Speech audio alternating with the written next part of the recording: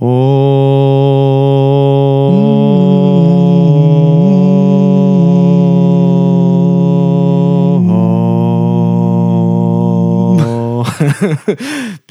Joel. That was awesome. Knew I could count on you. What's up, everybody? Episode 7 of The Buzz is kicking off right now. Excuse me. Episode number 8 of The Buzz is actually starting right now. We did 7. We released it a few days ago. I hope you caught that with Seppo Paju. I now have kidnapped Joel Freeman of Colorado to come sit down and hang out with me today. Joel, hi. Hello, Brian. Thank you, everyone, for tuning in, and thank you for having me on episode 8, also known as the second 7. The second 7, the better 7. No offense to Seppo Paju, but 8's a pretty nice number. Anyway. I got big shoes to fill, all right? It's okay. We're still at GMC. I'm just trying to get all the players that I possibly can to sit down with me while I have them all in one place. Joel coming off a kind of a rough second round at the tournament, correct? That is correct. But you're kind of having a great finish to the season so far. And sure. I want the world to know you, and I actually have a few things that I don't quite know about that I want to ask you about. And I've been really enjoying these coming-of-age stories that I've been hearing from a lot of players, and yours might be a little quicker than most. You might have a shorter story, especially in disc golf, but we're going to try to get as much out of it as possible. How long have you actually been playing disc golf for? Like, competing is whatever. How long have you been playing disc golf in general?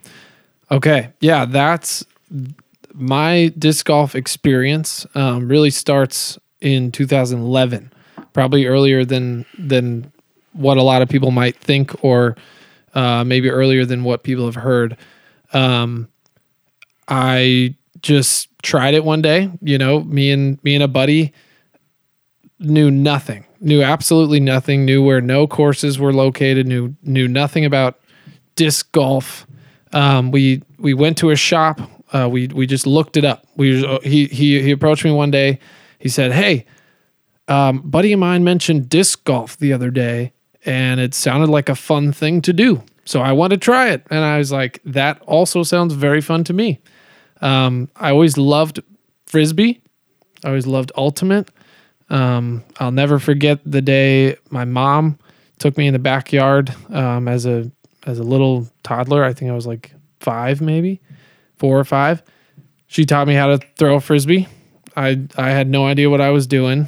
And was she a Frisbee player by chance, or did she just have basic knowledge of how to do it? More the basic knowledge. Okay, just checking. But to me, as a 4-year-old, it looked so good. I was like, how are you doing this with this thing? You know what I mean? And so I'm like, "Mom, how do you do that?" She said, "Pretend you got a plate of food." You know, that allowed me to envision. I didn't want to spill the food, kept it flat. From that day on, I was like really good at Frisbee. That's brilliant. Frisbee related things. Wow. Right. So fast forward all the way back to 2011. I just thought disc golf sounded so fun. The concept to me sounded very fun. Me and a buddy went out, picked up a couple random discs. You know, I saw the Boss. I was like, maximum speed. Oh, you were a frolfer. Oh, yeah. Ooh, okay. Big time. Heavy frolfer. Excuse me. Yes. So we looked up, like, you know, the nearest course, and I took my Boss and he took, you know, whatever he got. And we ended up playing every single day that entire summer. That was like one of the last days of school. It was maybe second to last day of school. We played every day that entire summer. From that point on, I was completely hooked, you know. In 2011, correct? That's what you said? Yep, that was summer 2011. And what was your elevation? I know you're from Colorado. What were you chucking this Boss at to start your... This could be the worst possible start to a disc golfer's career. It's what everybody fears. Sure. Well, I had played enough Ultimate that I kind of... That's even worse, getting into the Boss? Oh, sure. My gosh. Well, okay. That was just my personal transition. I had played enough Ultimate that I understood the general physics behind a disc in flight. Yeah. You know what I mean? And so immediately, you know, I throw the Boss flat. I'm like, okay, that I didn't know the word hyzer, but in my mind, I'm thinking, okay, that just hyzered violently to the right. I was throwing sidearm. I threw all sidearms. I'm like, that hyzered aggressively to the right. Instantly, literally, second time I ever threw a disc, I thought, okay, let me give it this angle, Anheuser. I didn't know the word Anheuser, but let me give it this Anheuser angle so that I give my shot more life. And I immediately... You picked it up super quick. Yeah, second disc golf throw I ever threw was a flex shot, and that doubled my distance or That's whatever. mind-boggling to me. I've had so many Ultimate players when I was the captain at ISU that I tried taking out to play disc golf. I couldn't even get them to throw a comet correctly. Right. And these are amazing Frisbee players. But totally. That's insanely impressive. It's crazy. I don't know. I mean, I think it just has something to do with just my brain. I have a unique brain that makes me really bad at certain things and naturally good at others. And I think that's could probably be said for just about anybody. But well, someone who thinks like that. So just matter of fact, oh, this dumped out that way. Maybe I should put more angle on it.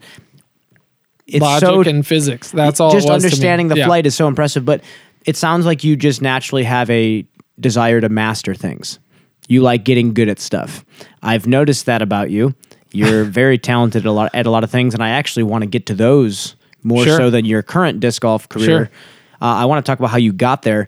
As a child, where did you grow up? What was your childhood like? Were you always interested in mastering those weird little things?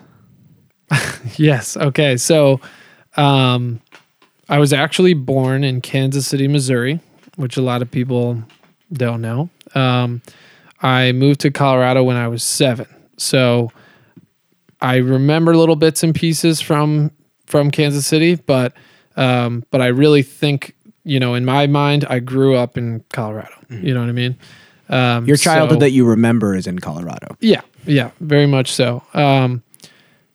My parents, they actually met at an art institute. So they're both artists. They've been professional artists their whole lives, out of college or whatever. And what mediums of art are they? Do they specialize or do they do everything? Or yeah, well, so my dad will do about anything you could name. He's like, it's weird to me that he's not famous because he is famous in his own way. Like in Colorado, he's Colorado famous or whatever. He's well known in our area, but just the proportion of his talent to how well known he is just like unfair. Anyway, so he was a cartoonist straight out of college, and he went on to work with Hallmark and like designing event cards, like birthday cards and things like that. Then he's done everything from the dream to my parents was to move to Colorado and like paint the mountains and get plugged in with galleries and plein air events and stuff like that. So that's very much what they did. They chased that dream, and so that's what brought us to Colorado. He's done everything from like oil on canvas, in getting into galleries and things like that, to commission work. He's done all kind, like you explore my hometown and there's all kinds of just murals like on this wall or in the exhibit in the library, and this one in the firefighters, like hub, and all just different, like he's done all kinds of different awesome projects. Not to discredit my mom, she her favorite thing was always to paint dancers. So that's another like huge part of our family. I have 2 brothers and 2 sisters, so pretty big family, and the 7 of us all love art, and we enjoy dance as well. Dance is like another huge part of us and our kind of passions. My mom's favorite thing was always to paint dancers. So she would take, action shots or whatever of dance performances, and then put them onto canvas. And so that was always her thing. So my mom has this very like abstract, like very artsy, like kind of flair. And my dad's like a little more like, I don't know, conventional. if you will, with his conventional with his professional work. artist essentially Yeah. like does okay. Yeah. So yeah. So you just like low key mentioned that you came from a very large family, 7 of you. Yep. Did that make disc golf attractive to you as a kid? Like I'm not quite sure how old you were in 2011, but coming from such a big family, I know you mentioned to me just in previous conversations, your family, growing up didn't have a ton of money. And you've joked about, your current habits with money and whatnot. Did that have a lot to do with how you are now and how you handle yourself on the road, or what was it exactly like? Were you guys super scrapping for money, or? Yeah. So yeah, I would say, there was definitely like a spectrum, especially with the nature of what a professional artist does. Exactly. Yeah. Picture you have the painting hanging in the gallery, and it's up for $2,000. Painting sales, you have $2,000, and so you're feeling good about finances for a little bit, and then a couple weeks go by with no painting selling, and like, you know what I'm saying? So it's inconsistent, but you weren't necessarily super duper scrambling for money, but you never knew when it was going to come essentially. Yeah, I'd say at times definitely uncomfortable. At times, I certainly want to respect my parents, but just like, I'll just say without going into detail, like we had to rely on friends or, to pull from external sources, which is just never, is embarrassing. It's never something that you want to have to do, to call on your friend, hey, like, stuff like that. Of course. And I guess I didn't mean to probe, that directly, but No. I think clearly you had enough, because here you are, Sure. Yeah. Clearly your childhood wasn't lacking in too much, but, so with that said, when you were a kid, what were your biggest interests? Like, what were your hobbies? Like, clearly you found disc golf in 2011. What were you doing? Was dance that big of a thing for you when you were a kid? Absolutely. So, yeah. So I think exactly what we're talking about. Like, I'm so, thinking back, so grateful for the lack of financial comfort, if you will. For so many reasons. Like I'm grateful I'm grateful that I had a handful of siblings. That meant that I had to learn to share, be courteous, things like that. So there were definitely like character things, but also things like we didn't own a nice TV. We barely owned a TV at all. It barely ever taught you came on. gratitude. We barely owned, we never owned of any sort of video game console. That never, like, that was always outside the price range. Like, we never owned a trampoline. You know what I mean? So we, like, all those things that seem super attractive to a young kid, we didn't have that. And so I was left to, well, guess I'll learn how to do a handstand today. You know what I mean? Like, that's exactly. Free and fun and challenging. You know what I mean? The day they start charging for handstands. Yeah. So I actually, so I actually went through a period of my life. I think it was a couple summers specifically, maybe late middle school, early high school age, probably more likely middle school. Anyway, I would come up with, I think it was weekly. It was every Saturday this summer, I will learn to do a new thing. How quaint of you to be on my show. Keep going. That was the challenge that I made to myself. And so it was anything I could come up with, whatever, like some video on the internet would inspire me to do something, or, whether it was like do a handstand was one of them. Juggle was one of them, just the most random stuff you could think of. I'm like, I will be able to do this by the end of this week or by the end of this Saturday. And I would just practice my guts out and just, and so I just acquired all these fun things. I don't know, like that to me is so much cooler and so much has so much more richness behind it than, mastering this video game. Like, I'm good at Smash Bros. Like, yeah, you like doing things kind of with your hands and hands-on, with very something much tangible. So. Yeah, it's so funny that you say that. I think that totally speaks to how you were able to pick up that boss and just go, oh yeah, like just more angle, no problem. It sounds like you've cultivated some really good learning habits. Just the fact that you're like, I'm going to learn to do this thing, and me failing at it doesn't matter because all I want to do is learn how to do it. Sure.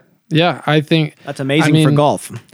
Yeah, I mean, anybody who's close to me, who really seriously knows me well, and whatever, this isn't going to sound good. Well. I can't, I'm just, fact of the matter, like, people just know me as, like, someone who has a lot of skills at things. Like, whether, like, you're a jack of all trades. One of the most backhanded compliments I ever got this kid in high school, you're so good at so many things that don't matter at all, or it was something along those lines. So many useless things, like I'm incredible at them or whatever. I like to say that the thing I'm best at, like my greatest skill, is acquiring skills. You know what I mean? No, I think you're. Yeah, I mean, yes. You just like I said, to learn that's gonna sound cocky. I don't know how to illustrate that point with, like, while sounding more humble. No, it's because you've practiced it. Like, no, you say that. It's not something you've been gifted. Like, it's the fact that you subconsciously build those really good learning habits. It's just going to keep getting easier and easier. And now you've chosen a profession where the learning never ends. There's always new things to learn and optimize and ways to clean up your game. So now you have this childhood where you've learned all sorts of weird stuff and you've been building these, mental learning habits subconsciously. Yep. You had mentioned to me this was during your childhood. As you got older and, maybe you get to high school, Kevin Jones, when I was speaking to him, said something about, high school kind of being the place where you try to define yourself by something or you try to push yourself in a certain direction. Sure. Yeah. To get validation from people around you. But what was the thing as you got older? Did you specialize at some point in anything or athletics? Like, what were you doing at that time? Sure. So, let's see. So I would say,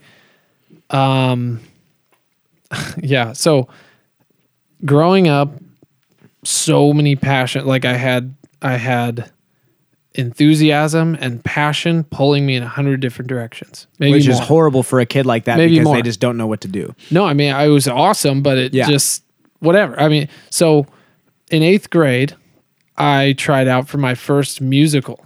I had done track and cross country before that because I was a tiny little tall, skinny lanky boy. Oh, not even. Like I was, I don't even know if I broke 5 foot until. Oh, you were a tiny boy. I was little tiny guy.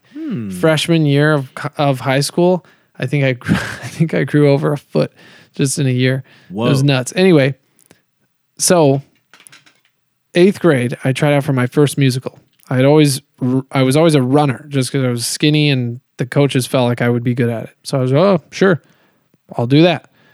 I was naturally decent, but never. I remember it was the day that I got 55th in the state of Colorado or something like that. I mean, 55th is pretty good. Like there are a lot of really good athletes in Colorado. And so that really wasn't a bad number, but I'm like 55th. Like who gives a rip about 55th place? You know what I'm saying? So that was the moment where I kind of started to open my mind to other things. Tried out for my first musical and it was like the most fun thing I had ever done in my life. I loved the triple threat between singing, acting, and dancing. Like that was just so fun to me. Yeah, it sounds like you can apply a million of those different skills that you've acquired over the years. Exactly. And then mix it with the exhilarating performance aspect, the light, the stage lights in your face and the audience and the reactions and all. Like I just loved that. I just fed off of that. Did you do that in high school as well? Yeah. So that led into a huge kind of pursuit of music. I was the choir kid, I was the musical kid, whatever. I had all these background roles in, freshman year, and then those background roles, turned into supporting roles. And then little by little, like by senior year, I played like, I don't know, 3, 5, like lead roles, like roles that I dreamed about a couple years prior. And it was the most fun thing ever, and then that all came to a screeching halt in college. What happened? So I didn't feel like, I knew I didn't want to do theater. I didn't want to pursue theater as a career option. You know what I mean? I knew it was just this fun thing, but I knew that I didn't want it to be my career. And so at that point, I kind of just stuck it in my back pocket as a fun hobby. Mm-hmm. And I still like auditioned for a couple shows or whatever, but they, why would a college let a guy in who's not even in their program? Yeah, exactly. You know what I'm saying? So yeah, that kind of motivation kind of just fizzled out. Yep. So then what did college look like for you? Where did you go? What was college Joel like? So college Joel was, so the thing I kind of mentioned in passing about how my brain works in a certain way, which makes me good at certain things and really bad at other things. One of the things I'm very bad at is classroom. Joel in the classroom. Not a great fit for college. Right. Yeah. Classroom Joel's brain doesn't turn out well. So is it a natural just distaste for being told what to do? Which is fine to say. Mean, no. It's a we could get into this whole, I have a learning disability, so we could go down that trail if you want. If you want. I guess without going into detail, it's just that I don't, my reading comprehension is extremely low. Mm-hmm. And words on a page look or sound a lot alike. How do I phrase this? I see words on a page and I understand fully each word individually, but they aren't cohesively connected. Same scenario happens in a lecture. It's just like a giant page. It's just a wall of words. And so I have really hard time comprehending things and taking away anything. It just makes a classroom really difficult for me personally to function in. Oh yeah, no, I can imagine. I think there's actually a book that I would hugely recommend called The 8 Great Smarts. The number 8 Great Smarts. And it's all about how when the idea of you ask a person, how smart are you? Or are you smart? That's not the right question. The right question is, how are you smart? Everyone is smart. It's just a matter of how. And I know that could sound cheesy, but I'm all ears, man. I think legitimately, like, people's brains function in different ways and they thrive in different environments. Absolutely. And the classroom is just simply one of those environments. The logic and the word, those are, so there are 8 different categories. 2 of them are, and I'm paraphrasing, like logic smart, which like is like math, science, that kind of stuff, and word smart. And that's like, reading, writing, whatever else. Those are only 2 of the 8. And so if you got those 2, school will do well for you. You're speaking to an equally poor student. Sure. I don't know how I got to college. I got out, but yeah.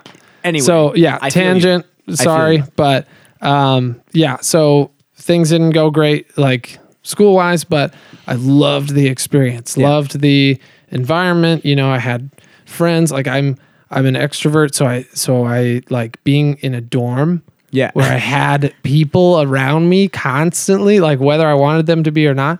That was life. Yeah. That was life-giving to me. And basically that's where like disc golf really came in and hit hard. School wasn't going so well. Disc golf was really fun and was going well. I like didn't, you know what I mean? Like I didn't It kind of came in at the right time. It did. Yeah. It was a big timing It's funny thing. how that works. For sure. Mm-hmm.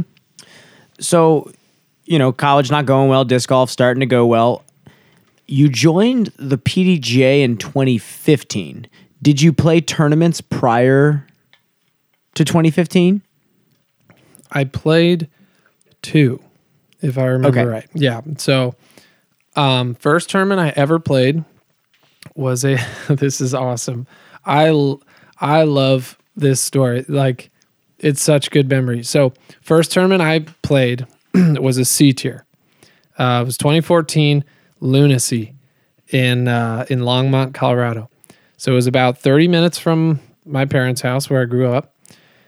I just liked disc golf, and so I started doing a little bit of digging, and I was like, "Whoa, there's a tournament for disc golf where I can compete and see how you know what I'm saying?" So I sign up for this thing. It's like $50. I'm like, this is $50. I better do well and get my money's worth. So for 2 months, I played, it was on 2 courses. I played these courses every day, every day for 2 months in preparation. It's so funny to look back on because I didn't know what a league was. I didn't know anything about, I was just like, this is a big deal. I'm competing at of course. Anyway, so it was so cool. What did you sign up for division wise? Open. I was because here's the thing. Cause I had looked up YouTube videos and stuff and I watched, Paul, Nico, Will Schustrick and, all these guys. I'm like, I could do what these guys are doing with a little bit of hard work and a little bit of training and stuff. Professional athletes. No whatever. Problem. The eyes don't lie. I was watching what they were doing. I was like, I can do that stuff. So, I sign up. I was practicing. I've kind of met locals along the way because they're like, what the heck? We've never seen you before. And then now you're here every day. Tournament starts and I've been shooting in my practice rounds. I've been shooting 12 to 14 under on, through 18 holes on this course. It's pretty blue level course First or whatever. tournament. Yeah. And so I'm like, okay, anything 12 or more will be great. That was my goal. I was tournament time. And people kept telling me what's your goal? I'm like, I would love to shoot 12. They're like, whoa, First tournament. They're like, whoa, this is tournament golf. I'm like, what does that mean? I'm like, we're playing the same course, aren't we? Yeah, but you don't understand. It's tournament golf. I'm like, oh, okay. Yeah, so day comes, I shoot 9. I'm putting out on the last hole, 9 under. I'm like, that's all right. I just hope I'm top 5, I'm sure there are guys out here that I've never heard of who are really good. Scores come in and I'm leader in the clubhouse. I shot a 10. First tournament I shot round. a 10-24. Your first round in first general. sanctioned round was a 10-24. And we could look that up because I'm not sure if that's exactly right, but it's something. What year did you play the tournament? 2014 Lunacy. So we can actually look that up now that get the actual real numbers, make sure I keep my facts, in check. But Joe Revere was there, Eagle was there, and I was in the lead, which is crazy. Joe Revere and Schustrick, you said? Eagle McMahon. Before anyone I shouldn't say before anyone knew who he was. He was rated just over 1,000 at the time. Eagle was. Yeah. As an infant. Yep. As a little guy. I found the tournament. I'm pulling it up right now. Okay. Let's hope. 2014 Lunacy. Yeah. I'm hoping that the 1024 number holds up. I'm hoping that the Vermont internet allows it to open for me. I see. But as this is loading, I'm not surprised that just the way you talk about things and the way you talk about learning things, it's not a surprise that you picked it up quickly. And obviously you were fascinated by it. Yeah. The sport absolutely. in general. Me and my bosses. Did you know at the time who Joe Revere was? and how, and like to a scale, how dominant he's been for that long in Colorado. For those of you who don't know him, people who are listening to this that are maybe new to disc golf, Joe Revere is insane. And if he toured, he'd be, what do you think, top 15 in the world? Potentially top 10? He's an absolute legend. He's like an unknown legend. If he was on tour, I think top 15 is honestly a little weak. Like I would think he would be easily top 10. And he's so intense to play with. And I love Joe to death, and huge shout outs to him. But when you play with him in tournament, you'll watch him throw a perfect shot in your eyes, and he turns around pissed off, and you're like, are you that zoned into the shot that even if it's an inch off, it's not perfect? Like he's big time. I mean, he and I, like, I have so much in common with him in that way. Like I'm very much a perfectionist, and I'm very much competitive. And so I totally understand that. Like I'm getting better at it. I'm working my way out of this habit. For a long time, though, I was known for just like reacting to every single shot. That's what your first impression was on me. I was like, holy cow, he must be playing with Joe Revere too much in Colorado. Exactly. So maybe some of that rubbed off. But yeah, point is, yes, Joe's an absolute machine. But did you have an idea how good he was at the time? I had no idea I had no idea who he was. I was just like, oh, this guy shot a 9 under. We're competing for the win. I don't know. He's just as good as I am, I guess. Or there are the stats from the tournament in 2014. Joel on Freeman, the nose, 10-24. Yeah, very good memory. Joe Revere ended up winning the by a lot. 7 strokes. Not 7? Surprised. Okay, I would have sooner guessed 17, but because he does that. But like Joe, I mean, when I first started playing disc golf and played with Joe almost every weekend, like I swear, like there was a 2-month period where he didn't miss inside 60 feet. Like he's robotic. Like it's you just assume it's kind of like if I get the right year, 2016 Ricky, where it's like if he can see the basket, the next shot's going in. Yeah. Basically, essentially. The physical competence is absolutely ridiculous. It's crazy. But again, Joe Revere is another one of those people from Colorado, I guess in general, that loves mastering things. I heard he's like insane mountain biker. I think he like either was on the Olympic team for skiing or like was training for it. He's a ridiculous skier. Like another person who kind of has this learning process figured out, mixed with an incredible athletic ability and competitiveness. So that's who you had to deal with. Definitely. Competing in Colorado. Definitely. And you say deal with, but like to me, Joe is a massive part of why I've found any sort of success in disc golf, because literally the first tournament I ever competed in, I immediately got a very up close look at what it truly looks like to be an elite level, like the top level. Yeah, what an amazing place to start competing. Yeah, such a treat. Because when I watch him shoot 14 under in my face, I'm like, wow, I'm losing strokes to this guy, and this is what a real disc golfer, like this is what a big time professional level disc golfer is like. And so immediately I had you knew your mark that to hit. picture. Yeah. Mm-hmm. And so I'm like, okay, there it is. Let me get to work. Let me get to work and see if I can. And my goal, this is kind of crazy. My goal ever since I like kind of got some sort of handle on like what disc golf actually was, I was like, I need to get my rating higher than the first rating I ever got. And it happened like 1 month ago. Really? Yeah. What was your first PDGA rating? 983, I think. Wow, you are on the ball. May of 2015, 983 rated. That is impressive. And you joined in 2015 and you started playing tournaments.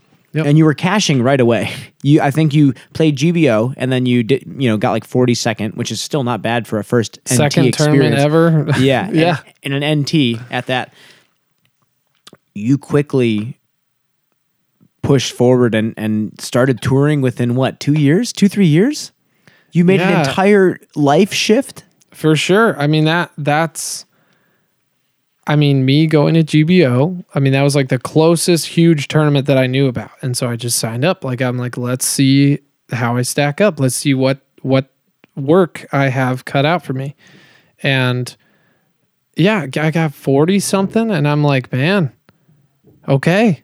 Like I can do this. You know what I mean? Like if I can get 42nd, my first big event, then like, sure, with a little bit of work, yeah, I'll be able to I'll be able to tour. You know what I mean? That it's just crazy because I think so many people look at touring disc golfers and they have to think that, this is a huge leap to throw everything, throw caution to the wind and just hit the road and say, I'm going to play a niche sport that might not be sustainable. Definitely. Full time. Definitely. 2017 was that first year for you. To be fair, if you look, I really started playing consistently September 2015. That was really in my mind. Okay. I started playing competing in tournaments September 2015. So that tail end, I caught a few events at the end of the season. I see. And then 2016 was that first big full year for me. 2016, I did the Colorado tour, and the Colorado is awesome because it has, you're able to play just about every weekend. Colorado's got a big enough disc golf scene that you can go to town. You can do the Colorado tour. You can play nearly every weekend. And so, I traveled out to a couple events. I hit Memorial, KC Wide Open, some of those that were within my little 1,000-mile radius of home, so to speak. But really a lot of, I just filled up with a lot of Colorado tournaments. I got my first win ever, in open and ever on my, sixth event ever or something. I won my C tier in my local town, shot hot round all the rounds, whether 2 or 3 rounds or something. Averaged, we could go back. Why not? Let's look real quick. Or maybe okay. Averaged about 1030. Second year 1034, 1011, 1046. So a little over 1030. Anyway, Colorado tour, okay? Mm-hmm. Got second at an A tier and, had some good, I won a B tier.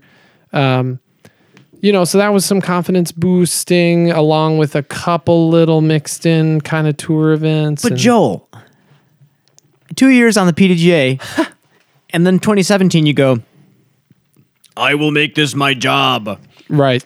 And you had mentioned that you had some college debt at the time. So what is going through your head when you do that? Did you have a plan or did you just say, screw it, we'll figure it out? In my mind, it was what I was best at. It was this is the thing that I'm best at. And I know, Paul Macbeth makes well over 6 figures. He's figured out how to do it. And so I'll start working on it and, I'll work my way to that too. It's what I'm best at. It's my best, in my mind, best all around career option. With most fun and most practical kind of straddling. I know exactly what you know what I'm saying? So it, to me, was the best option. And I think, and these dates I won't be able to just pull straight out of my head, but at some point I kind of I was working at Chipotle and I kind of had my job with them kind of on the back burner and then went on tour for a little bit and kind of had them to fall back on if I needed to. And I did at one point. I went out, played a few events, and I was like, whoa, I don't have enough saved up. This isn't working. I'm losing money instead of making it. Went back, worked for another... Was that in 2017? 4 months, 6 months or something. Was that your first year on tour? I think so. And then I trial 2 then I knew what was up, and I had like people to help me. That's a huge part, is the community, and had people to help me, and like whatever. Second time it worked, and I haven't gone back since. My man. Well, I mean, so I actually want to talk about this college debt, and we don't need to talk too much about the debt itself, but like not too many players on tour, are trying to make this their best career option while also paying off the student loans, and that's a thing that a lot of people ask about when anyone tells them that they're a professional disc golfer. We're like, what are your expenses? Like, do you have anything that you need to pay money for? Right. From my experiences traveling with you and staying at different places with you, you definitely are extremely disciplined with your money. Yeah. Is that because of your upbringing, or is it that just because of your matter-of-fact mindset of like, well, if I need to pay this off, I got to be stingy? What exactly are your biggest strategies? That's observant of you. I think it's very much a mixture of both, and a mixture of a lot of things, frankly. I think, number one, my parents not only raised us to be creative, manage our money well, be disciplined, but I think to be disciplined in general is just a very healthy thing. To me, that like discipline is just such a useful kind of value or skill or whatever you want to call it. It's such a valuable thing. It'll open so many doors for a person. If you can be disciplined with something, I mean, that's where greatness is born in my head is usually behind discipline. I mean, that's like, it's a huge deal in my opinion. Yeah, and I mean, when you're on the road, obviously that discipline is a big deal. But what exactly, like, I guess I'll mention a couple things. Like, whenever we're at a place going out to eat or something, you're always the one that says, "Nah, I'm okay." Like, and you make your bean burritos that you bought from the store, and you make them in bulk, and then that's how you eat for like days at a time. Yep, it's impressive, and it's hard to stick to it on the road because sometimes you have a rough tournament or you have a rough round, and you're like, "Man, I just want a cheeseburger right now," Sure. But it's just very commendable to watch you, especially. And you said you've paid off your college debt. Yeah. Since then. So I think in terms of just like practical ways, like that I personally have managed money. One huge part is the host situation. Like, I've been fortunate enough to be able to find a host in almost every city I've played in for the past 2 years. So like, I have enough connections, and to me, that's my favorite part. Like, I can make as much. Absolutely. I mean, I can be Paul Macbeth or have 5 world titles and make millions or whatever, and I will still seek out those host situations because that's my favorite part of touring. Yeah. My favorite part of touring is forming those new relationships, meeting the locals and going to the league night and checking out all the whatever stuff, like the local knowledge and, all that good stuff. That to me is that's it's a priceless. Huge deal. Yeah.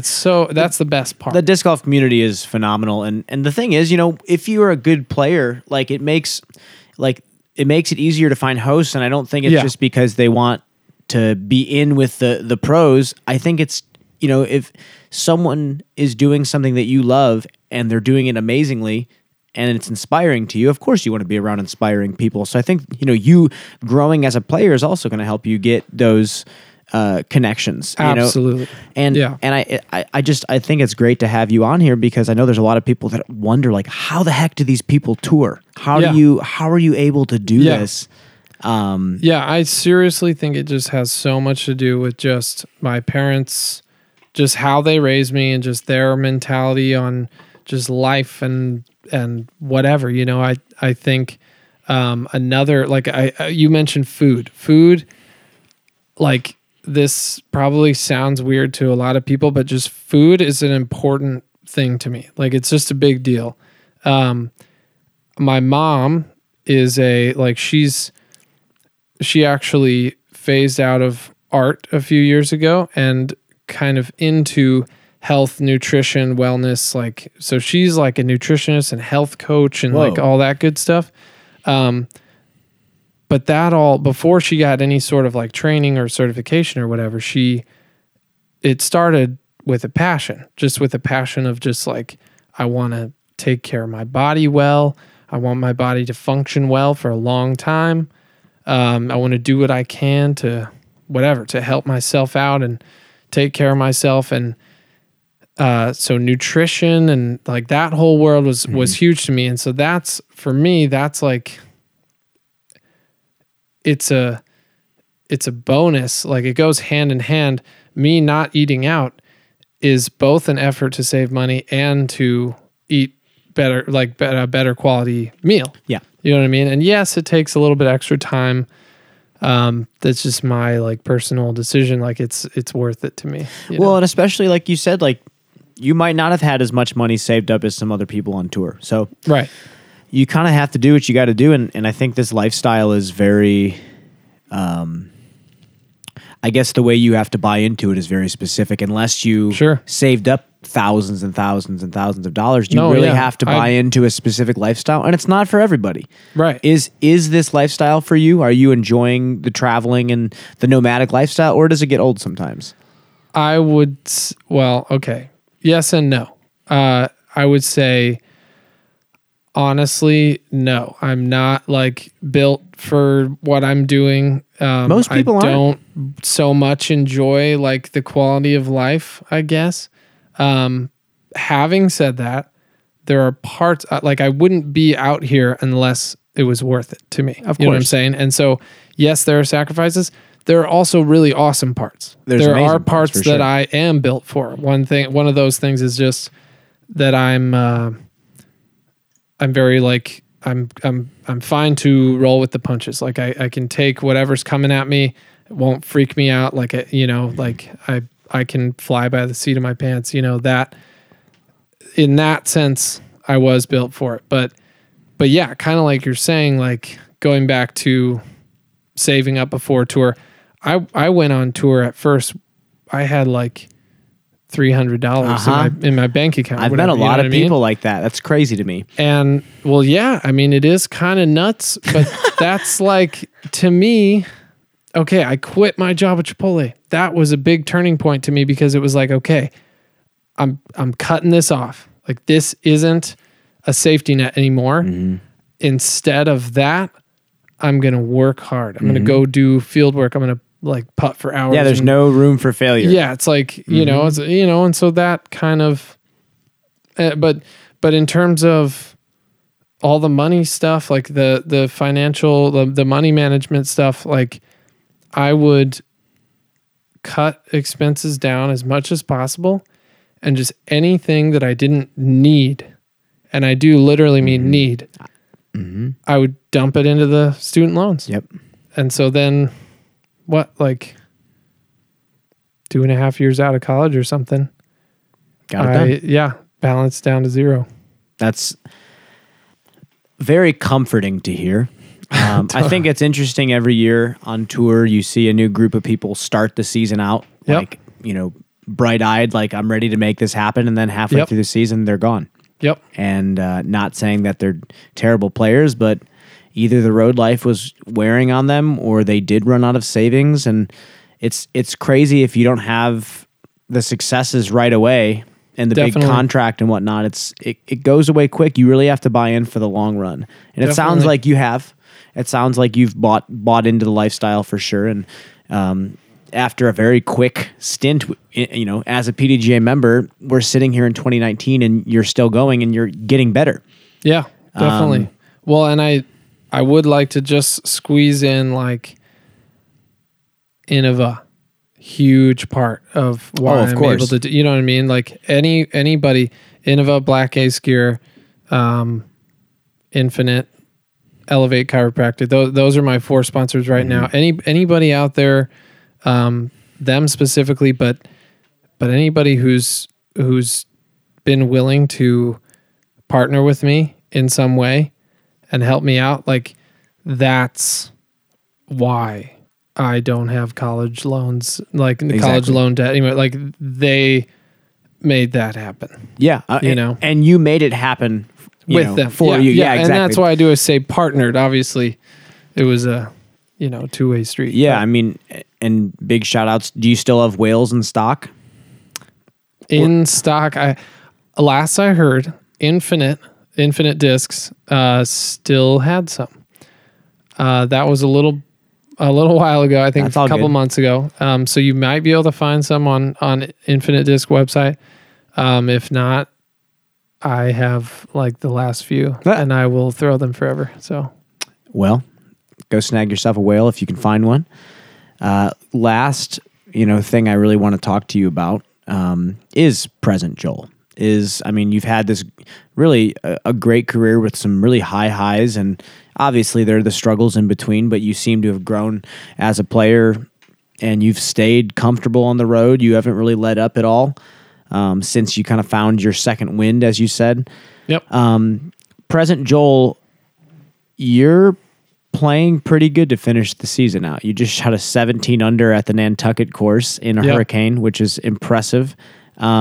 What is your routine like these days in 2019? Well, are you as disciplined, or are you more like going with the flow now that you've caught your stride? Well, I think in terms of routine, I've kind of got it down by now. Yeah. You know what I mean? Like I've been around long enough that I've figured out what it looks like to roll into town, find the right grocery store, pick up my stuff, whatever, settle up, make I've eaten the same breakfast every morning for like 2 years. Is almost that big tub of yogurt? Is that what you're referring to? Well, okay. For anybody who knows me knows I eat a lot. Ideally it is 6 eggs, 3 slices of turkey mixed in, with the eggs, handful of spinach, half a pint of yogurt with 1 clementine and about 3 ounces of granola. And you're like, what, 105 pounds? My man. It's not far off. But in terms of routine, I would say I actually have found a way to like feel comfortable, to feel like I'm doing life the way I want to instead of life doing me. It's becoming optimized. Yeah. Yeah. Yeah. In terms of the good play, the recent hot streak or whatever, on one hand, yes, I celebrate that, and I have been doing well last few weeks, and I'm super grateful, excited that I have stepped up and kind of proved myself as a threat out here on tour. And however, on the other hand, I lost all those tournaments. In my mind, yep, you're still making mistakes. Yeah, like I didn't win any of it. Like I haven't won since like months ago. Yeah. You know what I mean? So yeah, in my mind, like it's a little bit of both. It's a little bit of, okay, these weekends have been awesome. It's been so cool to play on lead card, to get on film a handful. Like I broke my record, 5 filmed rounds in a row, which is so cool. I had a lot to do with the fan vote. Thank you for anybody who voted for me and made that happen. But yeah, like then I kind of come back and I'm like, okay, but what's the next step? I didn't win. I didn't win. Like I'm trying to play for the win. I got third. I got third again, and I got second. Yeah, I'm trying to get first. So yes, it's good, but like I'm still. Well, right now, are you grinding field work and putting sessions, or are you still just trying to preserve the mindset that you have now and keep pushing with it? Because sometimes, it's like if you find your putt, you don't want to mess with it too much. Sure. There are a lot of pro golfers that say, like, if they're feeling good, they barely go to the range sometimes. Like, sure. Totally. Yeah, I think it's totally a balance. I think it's very much a balance. And that is part of, to me, that's part of being a professional is making those judgments. Okay, this is the type of thing that I can tweak right now, that I can change, that I can work on, that I can develop. This is the kind of thing I need to protect, and I need to just, exactly, you know what I'm saying? And so, yeah, definitely a little bit of everything. Like, I know probably the common thought is that we on the road have a ton of like time on our hands. And I don't know what other people would say, but that is not the case for me. Like it's pretty frantic. I keep myself very busy.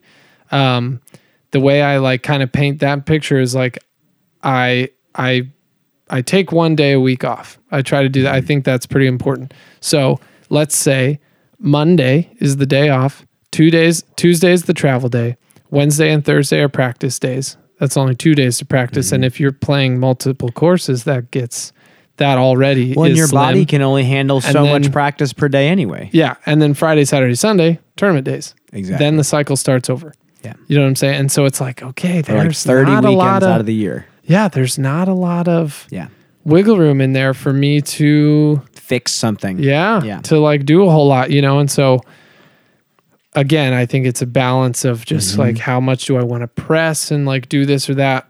I'm just saying, I personally, as a player, whatever, as a human, as a competitor, I do need to be careful right now to not get complacent, because I have had a couple good weekends. And I think it would be easy to like, oh yeah, check out a few weeks early and my season's like, I finished strong already, and then like bomb the last like I'm trying to. You're trying to. Yeah, I'm trying. I'm trying to keep the foot on the gas. Yeah. Until I've won 100 events in the row, 100 events in a row, and I'm the highest rated player ever. I've got work to do. You know? Oh man. So Joel, Brian, thanks, dude. Thanks for coming on. The pleasure is all mine. Thank you, sir. Yeah. And again, if you're listening to this and you have not yet subscribed to the Buzz Podcast on any platform, Apple Podcasts, Spotify, I'm on a bunch of other ones, but I don't know exactly what they are. But hit the subscribe button. It'll only help me bring more of these to you in the future. Joel, good luck tomorrow. You are one of my favorite strange human beings. And any closing words? Well, yeah, definitely. I would say I will say thank you to you very much for inviting me in on all this. And as genuinely as I can, I want to thank everybody tuning in right now. Anybody who took the time to listen to all that nonsense, to support you, to support me, thank you so much. It means a ton, and it's half the reason why all of us are out here. We feed off the energy and the support from the awesome people of the world. So thank you all. I still don't have a closing phrase, so bye.